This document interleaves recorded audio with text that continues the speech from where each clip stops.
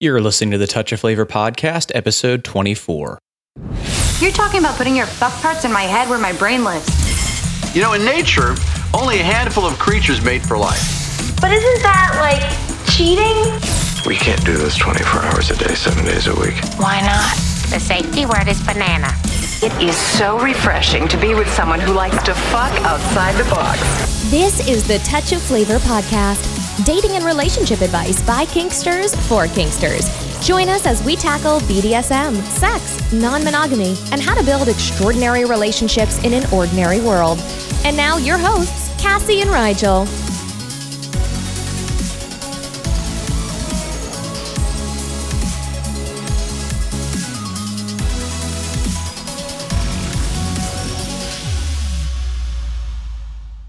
All right, folks, so we just have an amazing interview for you today. We're going to be talking to Robert Kandell. If you've ever heard of One Taste Orgasmic Meditation, he's the co-founder of that. He does a ton of work with people on relationships.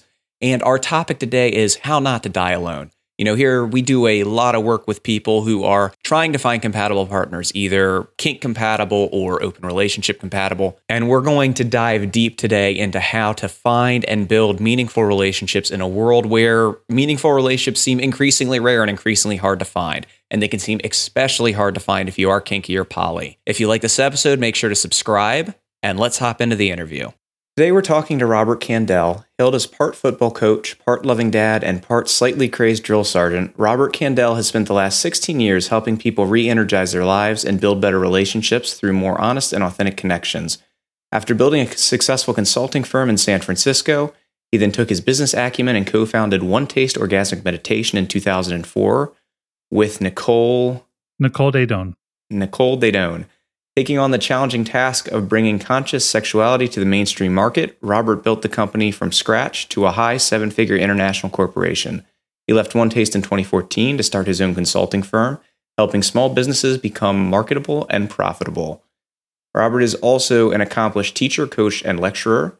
He brings his enthusiasm and acumen to his weekly podcast, Tough Love, on subjects around relationships, intimacy, communication, and gender dynamics. That is a mouthful. You have anything you'd like to fill in that we didn't hit on, or anything you'd like to talk more about with that whole thing? It's been a great life. I'm really blessed to be able to give back what I've learned, and I'm really here to serve the world and have a good time along the way. Okay, so our topic for today is how not to die alone. Dun, dun, dun.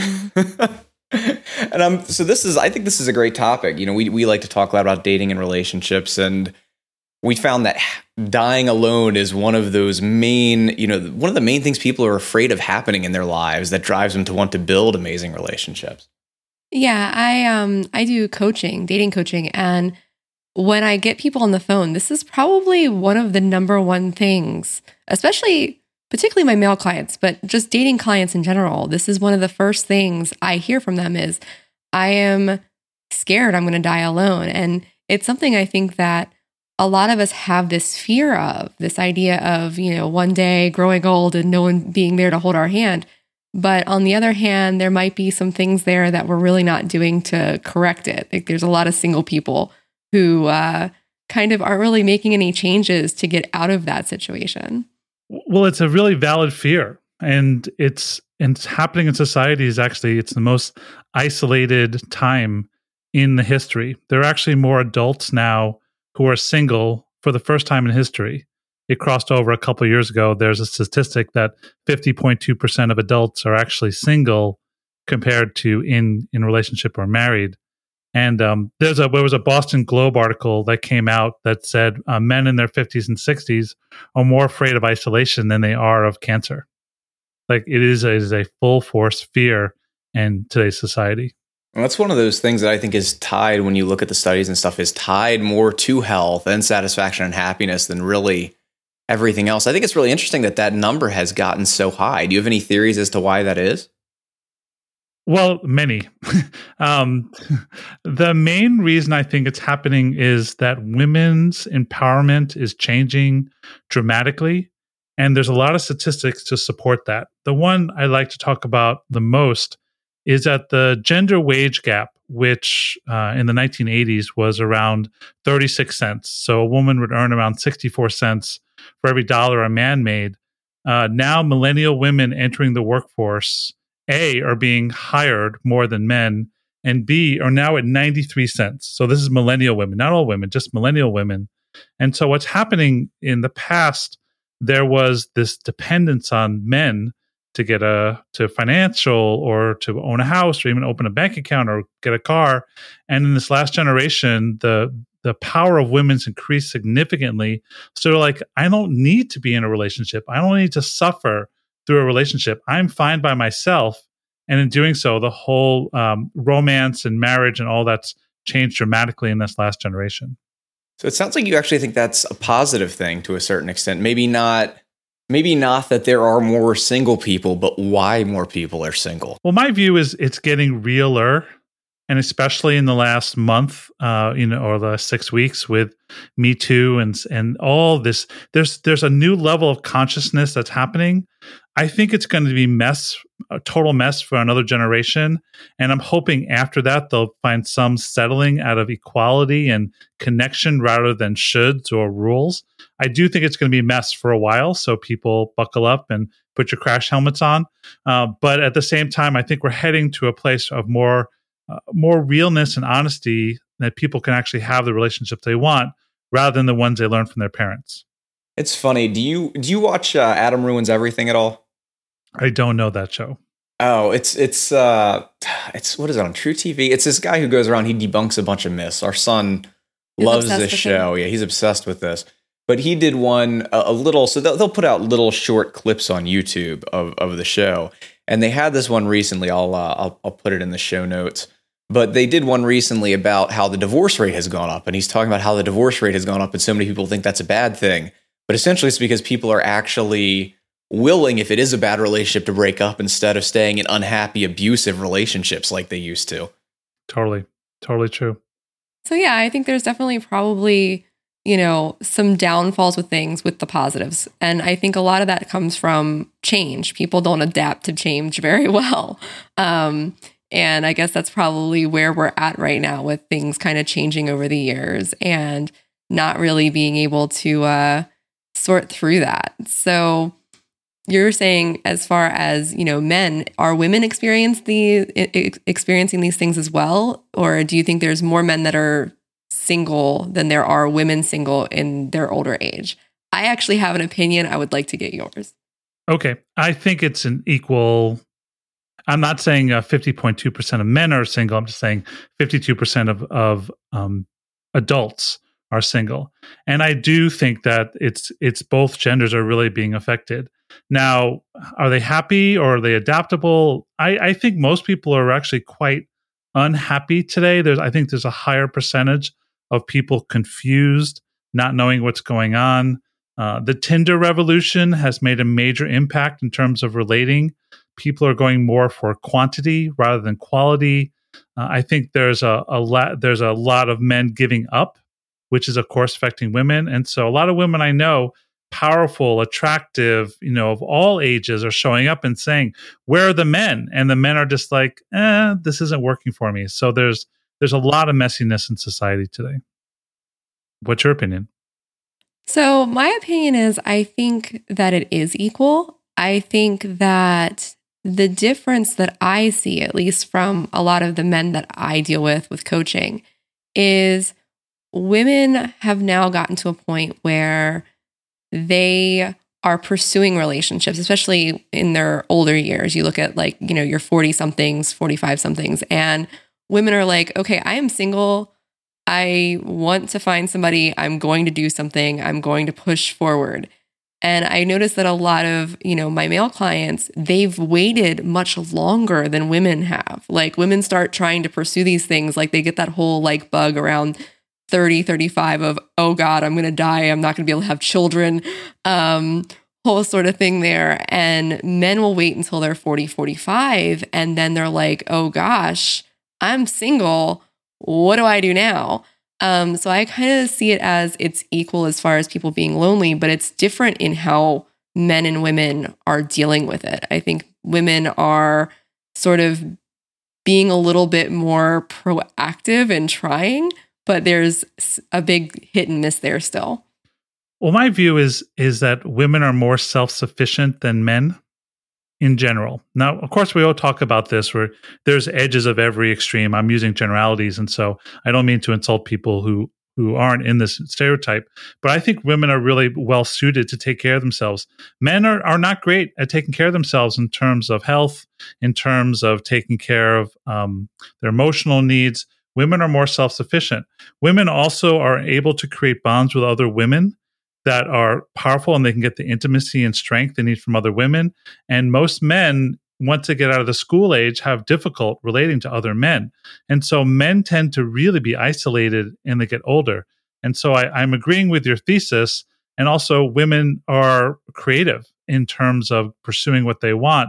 So I do agree with what you're saying. Cassie is over here making all kinds of happy faces. Our partner is going to love this episode too. Right. I feel like this is a very female empowerment episode.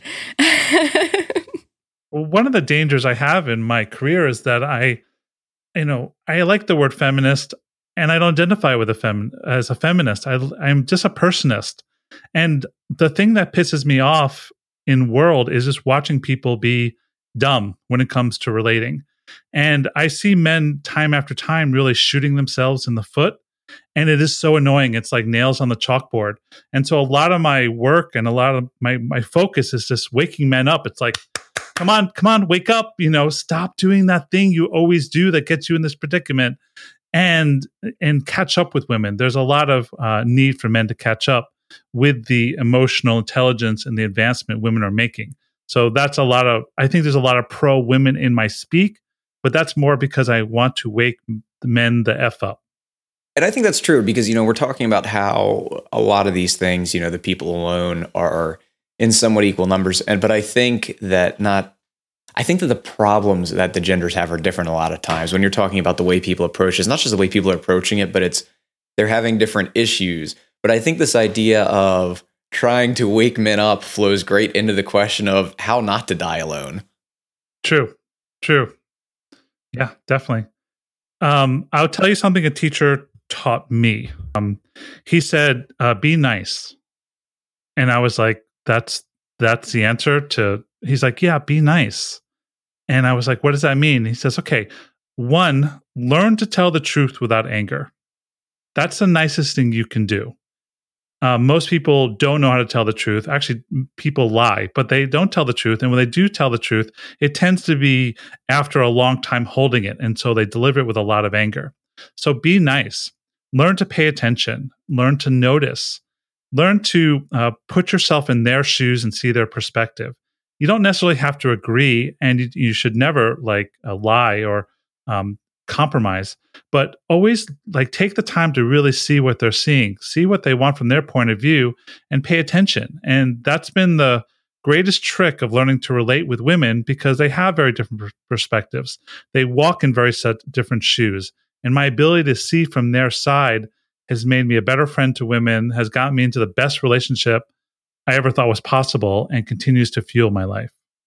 One of our first interviews on this podcast, our new coin. Yeah, we were talking to Billy Procida, and he brought up a line that has kind of, I think, become the running theme of this show. That is, when you treat people like people, you're more likely to get laid. That works. Yeah. Or get into relationships. Yeah, or get into relationships. Yeah, true enough.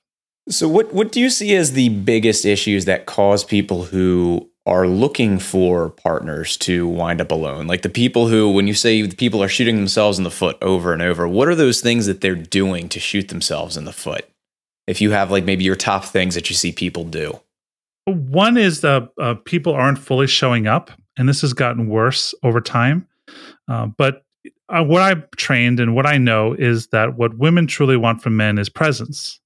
They want to be able to feel that the man is there. They want to feel like the man can expand to hold their emotions. The man can feel good about himself. Women don't want to be a mother to their partner. If they have kids, they're not looking for another child. So learning for a man to be in his presence. Now, so that's the first thing. The second thing is that relationships are work. And I actually have it as relationship as a practice. And so if you're going in thinking that it's all going to be, roses and unicorns and flowers, well, you're not in a real relationship. You're in a surface level relationship. And so I think what's happening is especially with the Tinder revolution, where you can be like, I hit a road bump, I'm out of here, is really a cause of a lot of things. So for a man to learn self-confidence, to learn to have presence, and also to say, okay, I'm going to go on the ride of this relationship. I'm going to stick through it, through the good times and the bad times, not just to stay in the relationship for my own expansion so I can learn and I can grow. If you're not willing to stick through the tough times, you're never going to expand who you are as a man. And I think that goes even for women in some ways, as far as sort of that our society's kind of grown into this instant gratification thing. Totally.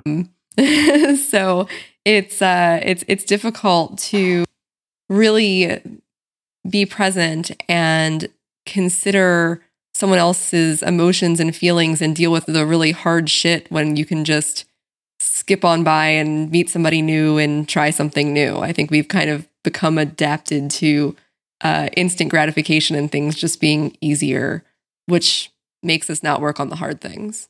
True. I mean, coffee date ends, didn't go well, pull up the phone, launch Tinder, start searching, start hunting. That is a normal MO for many people these days. There's so much available, and we're not willing to stick through the rough times to learn how to be intimate. I think it's one of those things where there's a time and a place. It depends on what you're looking for. If all you're looking for is a fuck buddy, that's fine. And I don't think there's anything wrong with that. But I think the issue comes in when it's people who want to find serious relationships who can't make that transition into, that jump from how you would interact with just a fuck buddy to how you interact with somebody that you're actually trying to build a relationship with. True. I mean, here's a funny story. So I met my fiance probably about 2.5 years ago, and she told me this story of how she dated a lot of guys. And she basically said to him, listen, I don't want to rush to have intercourse. I just, I'm just out of marriage, and I, want to take time. And these guys were like, if they weren't having sex in the second or third date, they basically left because she said no, because she wanted to wait to get to know and be intimate and explore.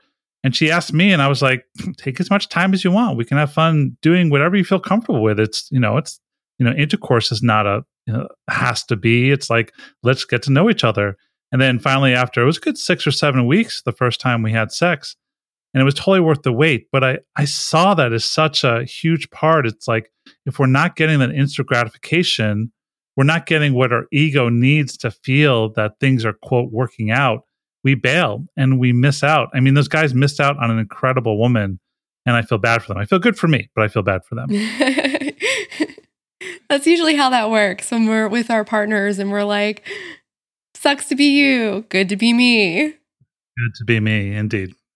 So what are some other ways that you think that people shoot themselves in the foot besides, just not sticking it around long enough to really get anywhere?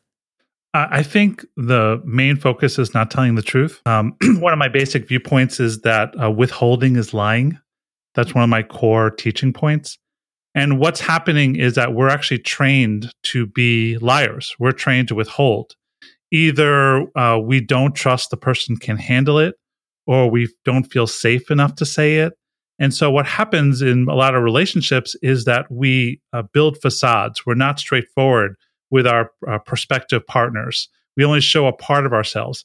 And then we're in this relationship 30 days, 60 days, 90 days, hiding those parts of ourselves that we have judgments are. Then what happens is it kind of leaks out, or it shows up. And then the other person feels betrayed because you've hidden this part of yourself from them. And a lot of relationships collapse. Sometimes it's years later. I have this fetish. I have this history. I had this relationship. I had this drug problem. All these things that were part of us were not forthright. And so what happens is relationships fall apart because the people eventually find out, which I think is a big piece of the puzzle. And one more on that point I'll say is, I believe in the evolution of human beings. And what I mean by that is I expect my partner to evolve and change. I know I'm changing. And so what's happening is that my partner is evolving and changing. And if we don't have the agreement that we're both going to evolve, when that other person evolves to the point past our comfort zone, where like they feel betrayed. But if you don't expect your partner to evolve, you're not paying attention. And so just know you want your partner to evolve. You want you to evolve. You want your relationship to evolve and to build the container where you can be honest about what's happening so it can be in dialogue rather than betrayal. Oh man, there's a lot there. I think that's two things. I think that's two things that you said. So I'll talk about the one first, which is when you're talking about how important honesty is, I completely agree. I think, Cassie and I both, the way we always approach our relationships is if you don't have trust, there's nothing there, really. But what I'm curious to get your viewpoint on is, especially in the early stages of a relationship, how do you distinguish what is something that you should be talking about honestly and what is just oversharing? To me, I always tell people there's a little bell that rings in your ear that says it's time to reveal. And so I'm not saying on the first date, the second date, the third date, the fifth date to vomit all the parts of yourself. That's not a good dating strategy. But there's a little ding that goes in your ear that says, this is moving from casual to something, or this is moving from something to something serious. In your core, And so at that point, it's time to reveal everything. I think and I'm not saying doing it all one night. I'm saying start to talk about what's going on with you to your partner in a slow, in a permission, in a calm communication container. The point is I don't think you should hide anything once you hear that ding. And I think that's a good, for the most part, way of going about it. I think there's also that aspect of timing and really kind of thinking about what you're telling your partner when. I think a lot of people get to a point where they don't share, then they don't share, and then finally they overshare. And it's almost like a sharing overload. So all the bad things, all the negative things that I've never told you, here they are. They're all at one time, rather than practicing saying those things and doing those things over a period of time. And it just ends up being dumping all at once, especially when there hasn't been anything there before to really deal with. So your relationship never got to have that practice on dealing with things not being great. And then all of a sudden it's just a big dump. Right. And you can ask your partner about it. Like you hear that ding, things are getting serious. You can have that conversation. Hey, we've been together for 6 weeks now. It feels like things are getting more serious. I want you to know me. I want you to know who I am. I don't want to be this half-known entity. And I'm not sure how you want me to share. I'm not, do you want me to say everything? Do you want me to bring out a little thing? Do you want to go by the water and have these conversations? Or I want you to educate me on the best methodology for me to reveal. We have this really weird bias in society that we're supposed to know how to relate. We're supposed to know how to have sex. And we don't, and we're not taught it.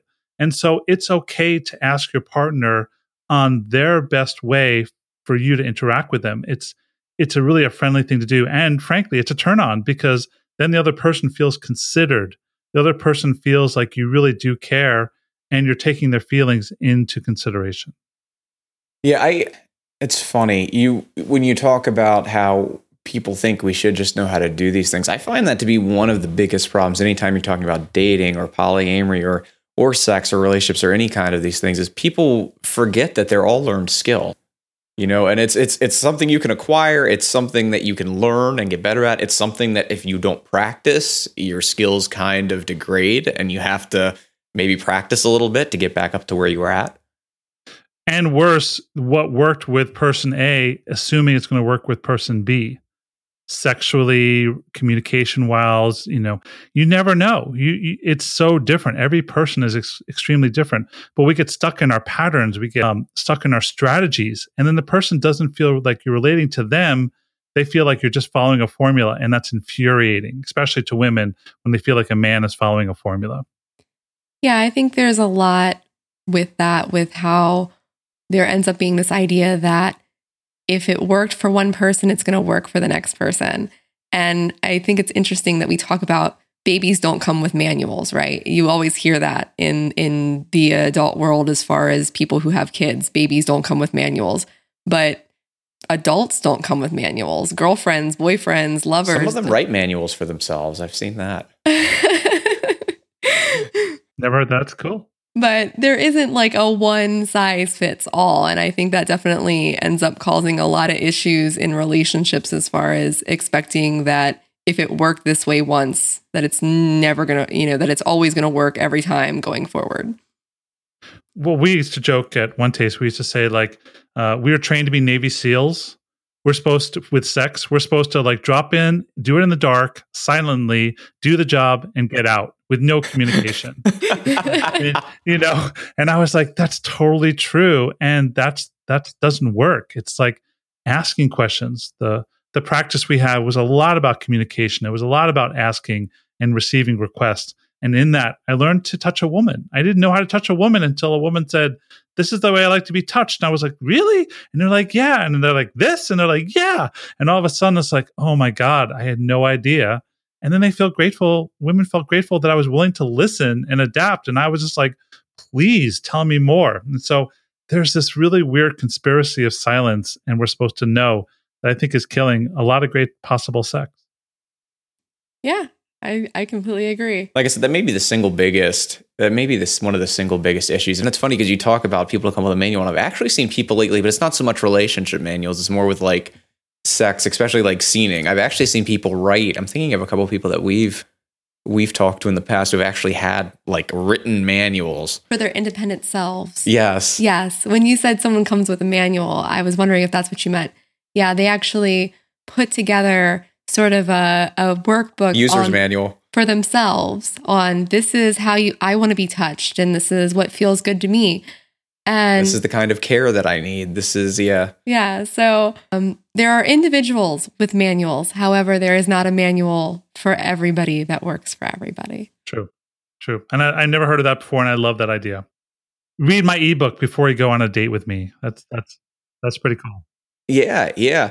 It's funny. I may reach out to one or the two of the people I know who have done that and see if they'd give us permission to post it. Yeah, that might be a cool thing. But I do think that when we're talking about that, like I said, we're not so much talking about a relationship manual. And honestly, I think when you're talking about a relationship manual as opposed to like a here's how to operate me sexually manual, that's something that would be hard to write down all the little minutia and the different things that go into operating a relationship with someone. Yeah, I don't think that's something that would be very easy to just make an operation manual, but I do think it's good to identify sort of your communication style and what works best for you, especially during confrontation, things like that. I think people should really have those conversations early on in the relationship of, I am one of those people that really needs quiet time when I'm frustrated, or I am the kind of person that really needs to talk when I'm anxious.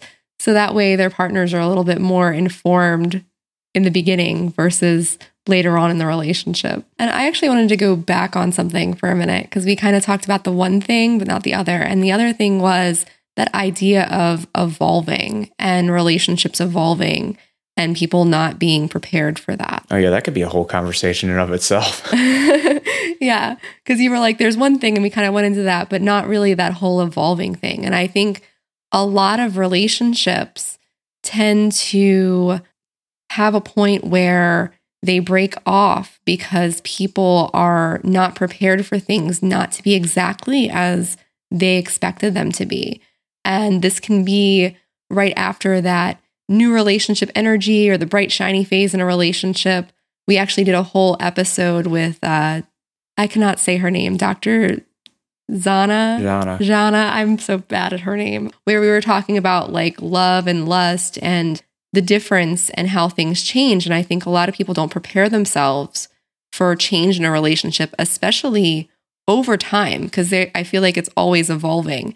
And there's this big shock factor that comes in where a couple or a group or however many people in a relationship, we have polyamorous people, aren't prepared to see things kind of transform, whether it's their partner or the relationship.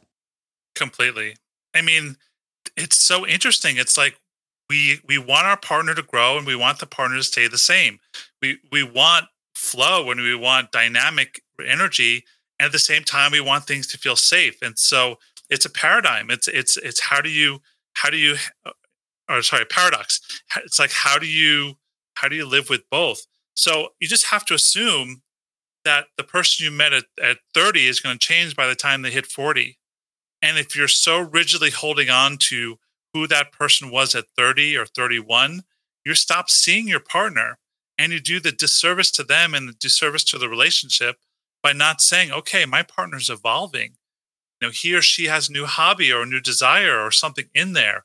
I'm not in as long as I can talk to my partner and speak what's on my mind, then there's flow. Anytime I feel scared to withhold it, that's when I know things are trouble. And so invite your partner to let them show you all your evolution, so it's not a betrayal when it does come out sideways.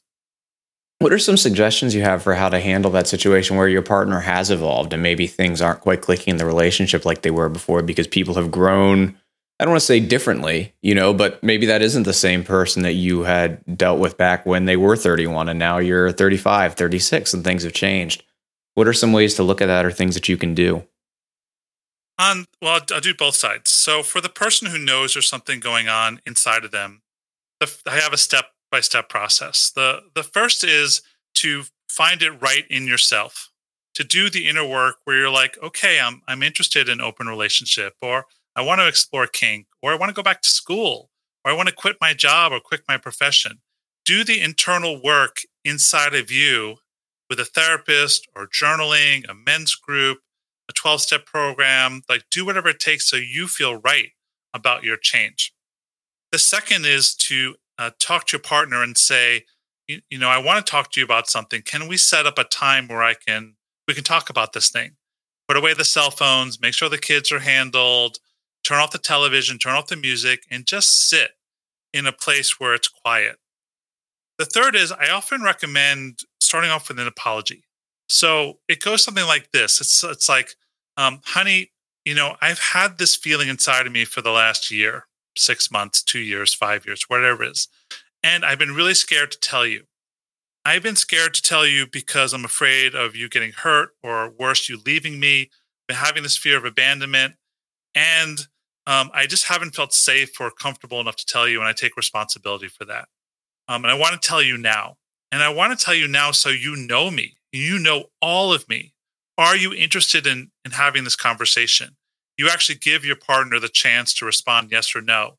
If the answer is no, then you have to look at the relationship and maybe there's something amiss. If the answer is yes, then you slowly talk about this new evolution inside of you. You start to, don't vomit it. You don't dump it. You say a little bit, you get there. Or sometimes those conversations can take a couple of days or even a couple of weeks. Allow for your partner to have their feelings and then keep talking until it's flat. That to me is the best way to reveal a secret inside of you. I like the idea of apologizing for not expressing yourself, but not apologizing for what you're telling them. I think that's a big distinction. Yeah. Yeah, because you're not wrong to have changed, but maybe if it's something that you haven't been talking about for all, and it's been, especially if it's been causing some friction or something like that in a relationship. We deal with a lot of people who they've been married for 5-10 years and, they have this kind of major revelation that they're kinky or that they're interested in open relationships, or, even people who maybe their partner already knew they were kinky, but now they're into something different that they find maybe embarrassing, or they don't think that their partner is going to be okay with or is going to want to, be a part of. Yeah. And they end up kind of holding back for a long period of time. And a lot of times when you hold back, it ends up causing more trouble than even getting it out on the table, because there's hurt feelings and anger and all those other things that just end up forming over time. Totally. I mean, secrets are the cancer of relationship. And so if you have a secret, then what's happening is that you're holding that secret and you can't trust your partner because you have a secret about yourself that they don't know. So they're not relating to your true self. They're relating to the facade you've created. So when I was married a long time ago, my partner had slept with an old boyfriend, and she didn't tell me for a year. and it affected our relationship, but I had no idea why. And when she finally told me, I was upset the first couple of minutes or first half an hour. And then I realized I wasn't so much upset at the infidelity, but more from the fact that she withheld it for a year and it had such a detrimental effect on the relationship. It's like that was the thing that really bothered me. So I want to talk for a minute about, we had talked a little earlier about how some things have changed, how, the amount of loneliness has changed. Some of that's good and some of that's bad. And I found it interesting you keep talking about the Tinder thing. And the reason that I find that interesting is because we've had a lot of people who have actually been very successful on Tinder, I guess. Like it's this weird thing where people have actually had more luck on Tinder because they're actually able to go and have a real conversation with somebody as opposed to like going through thousands of dating questions and all these things. And by the time they talk to somebody, they've researched them for like 6 months and all kinds of crazy stuff like that. But, along those lines, what's your feelings on whether or not the way we interact with technology now and the way technology causes us to interact with people and how, if at all, that is affecting relationships? Like, is that good? Is it bad? Is it causing problems? Is it some of all of the above? Well, I think there's been problems with relationships throughout history, and we can blame technology because it's so easy to blame technology. What I'm seeing is I'm not against Tinder as a process to meet someone, not at all. I think it's just as good and has advantages over the OkCupids and all those other things. It has its pros and cons. The thing about Tinder that what I've seen is a lot of men aren't willing to invest because they know they can find someone so easily, or there's all these options. It's like the man's hunter mind gets activated by the clicking left and clicking right. The game of it is really attractive. And so it's like an instant video game in your pocket to find a potential romantic or sexual partner that's always present. But overall, technology, to me, the detrimental thing I found in technology is that we're forming better relationships with our devices than we are with people. And when we go out to restaurants, kids are on their phones talking, like texting other people who aren't there rather than relating to the person in front of them. Kids are being handed phones and devices and iPads as babysitters. And there's a really highly addictive, proven pieces around Facebook and likes. And there's a really bad impact that's happening. So I'm just nervous about what's going to happen. And I have an app on my phone that shows me how much time I spend on my phone. And I pay a lot of attention to it. When my kids or Morgan comes into the room, I put my phone down as a general rule and just say, no, I want to put my attention outward rather. So that's my biggest fear of technology, not so much around the actual Tinder app or process itself. It's one of those things where everything in the world is grabbing for your attention. I mean, really, it's become a game of what can get the most attention. Like I get interrupted, even just from a work level, 1,000,000 times a day away from what I'm actually supposed to be doing.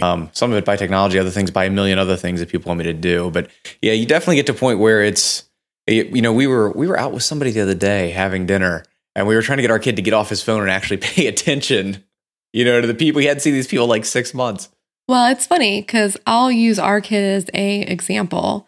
He is now at the age where he's got a girl he's talking to, and they went out on a date, and it's one of his first dates. He's a teenager, and I heard from the other parent who drove them to the movie that the two of them were texting each other in the same car, sitting next to each other.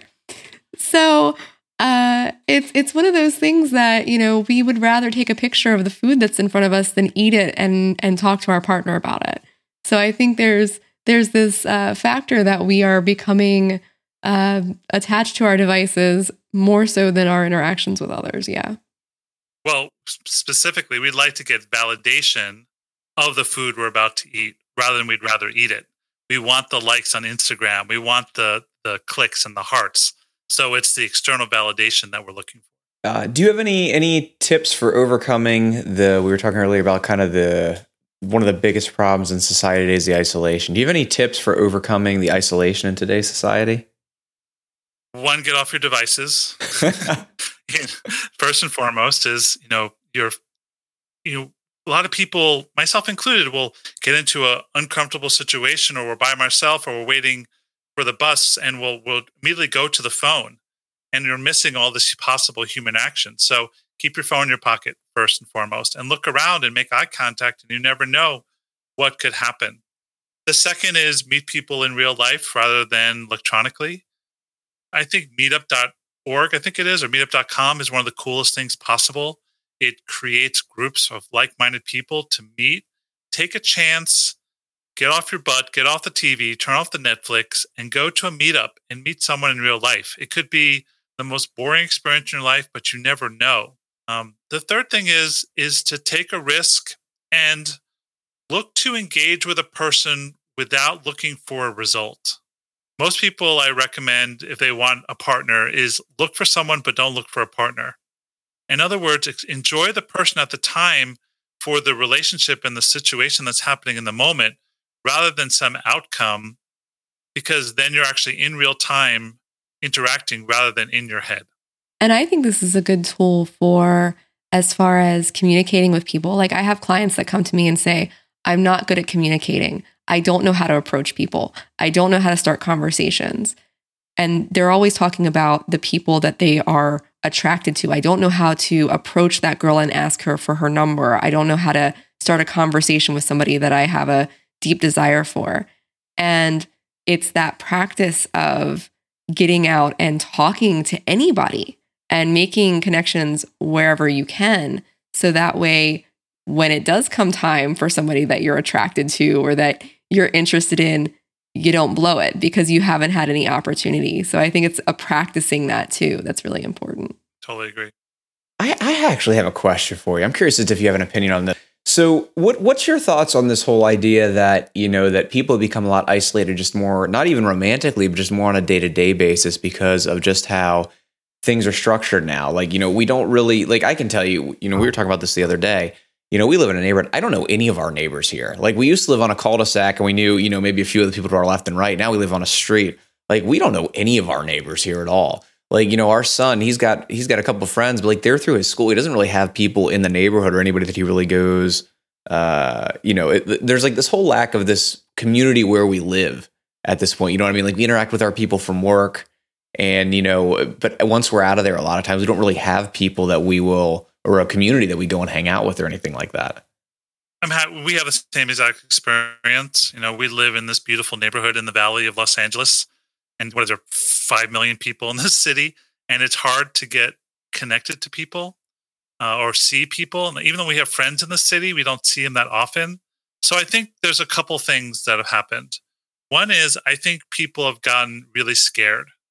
I know when I was a kid, I used to run around my neighborhood. I used to ride my bike miles away from my house. Boys and girls would just be out there in the world playing and running. And now I never really see kids on the street. And I think there's a parental fear that their kids are going to get abducted or hurt. There's some, which happens. And I don't think it happens as much as people fear it, but there's this fear of something bad happening. And so we have overprotective helicopter type parents. That's the first thing.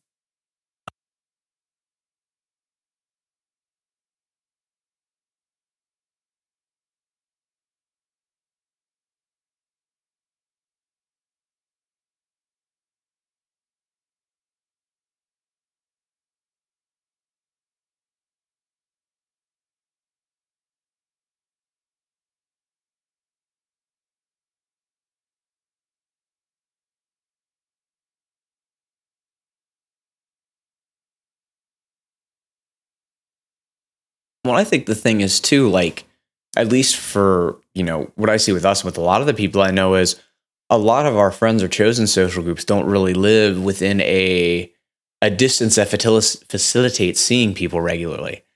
So we have friends and stuff, but you may only see them once every few months.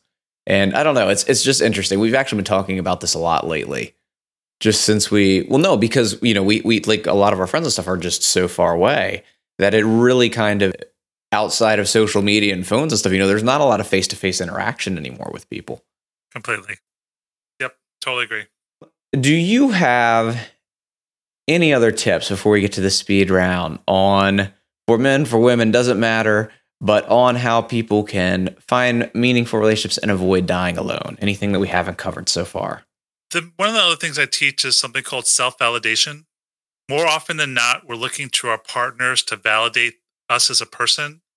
For a man, it might mean having an attractive woman as his wife, or we might look to our material wealth, or we might look for external evidence that we're doing it right.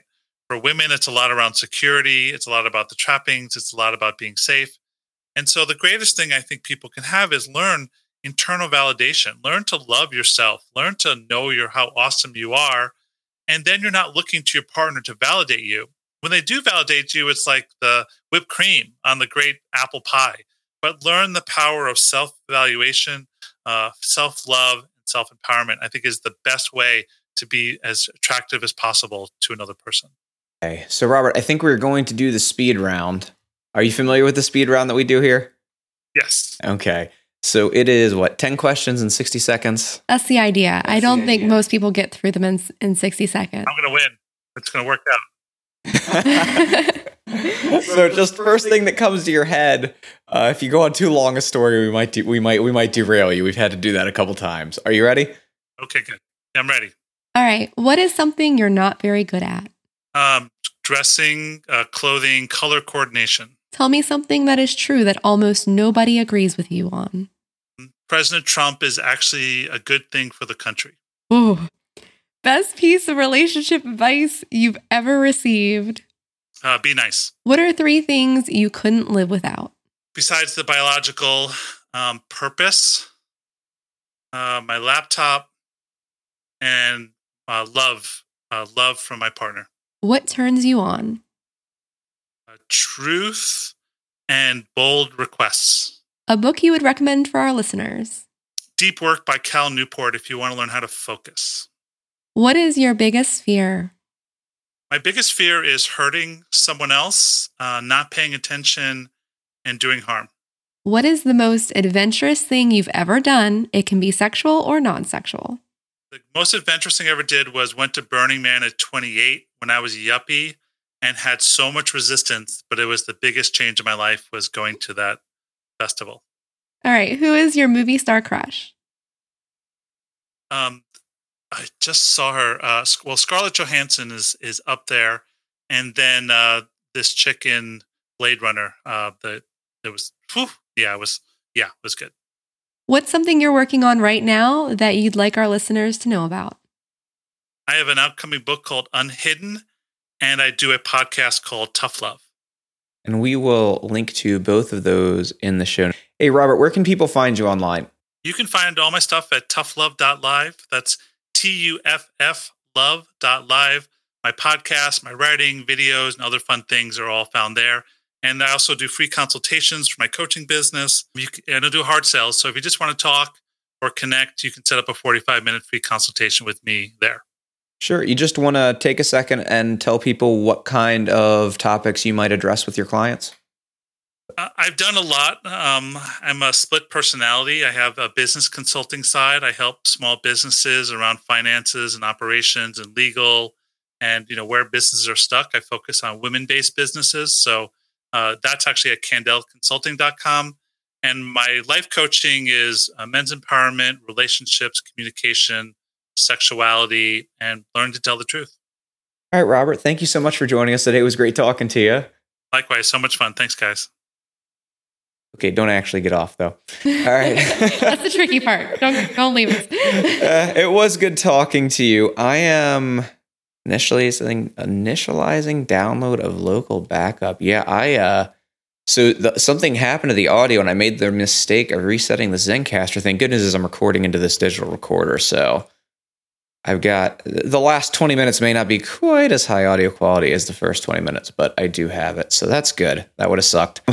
Yeah, thanks for coming on, man. This was really interesting. So you were getting emphatic head nods from me when you were talking about deep work. I can't get off without following up about this Donald Trump comment, though. I'm super curious. Right? I was like, I want to ask, but we're supposed to be doing it in 30 seconds. Yeah, I'm super curious about that. Well, I don't know if you're still recording, but you can do this. So I think Donald Trump won because we needed to finally bring his flavor that's been underlying all of society forever into the forefront. And so just look at, I don't know if Harvey Weinstein would have happened if Donald Trump didn't happen. I don't know if all the sickness and darkness he brings is actually coming. The masculine part, the unhealthy masculine, is being exposed.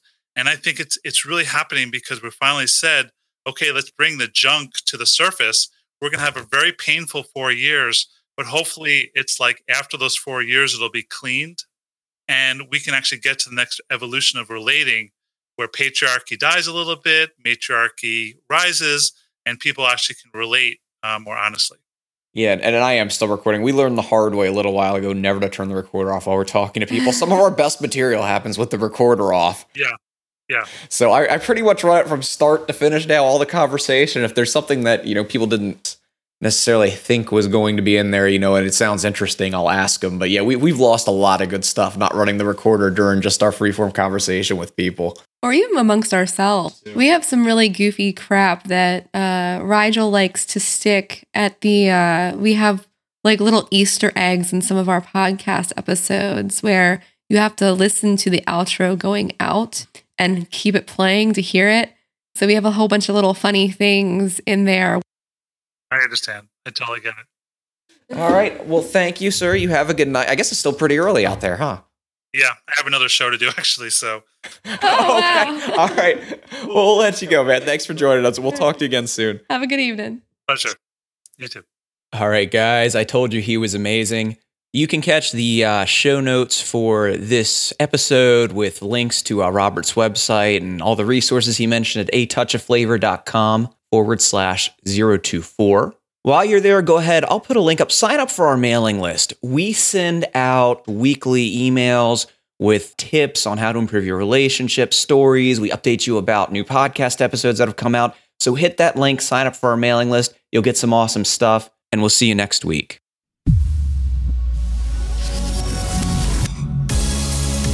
Thanks for listening to the Touch of Flavor podcast, where we're building relationships outside of the box. Got a question about kink, power exchange, or open relationships that you've been holding on to for years? This is the place to ask it. Submit your question at atouchofflavor.com/ask or leave us a voicemail at 833-ASK-TOF1.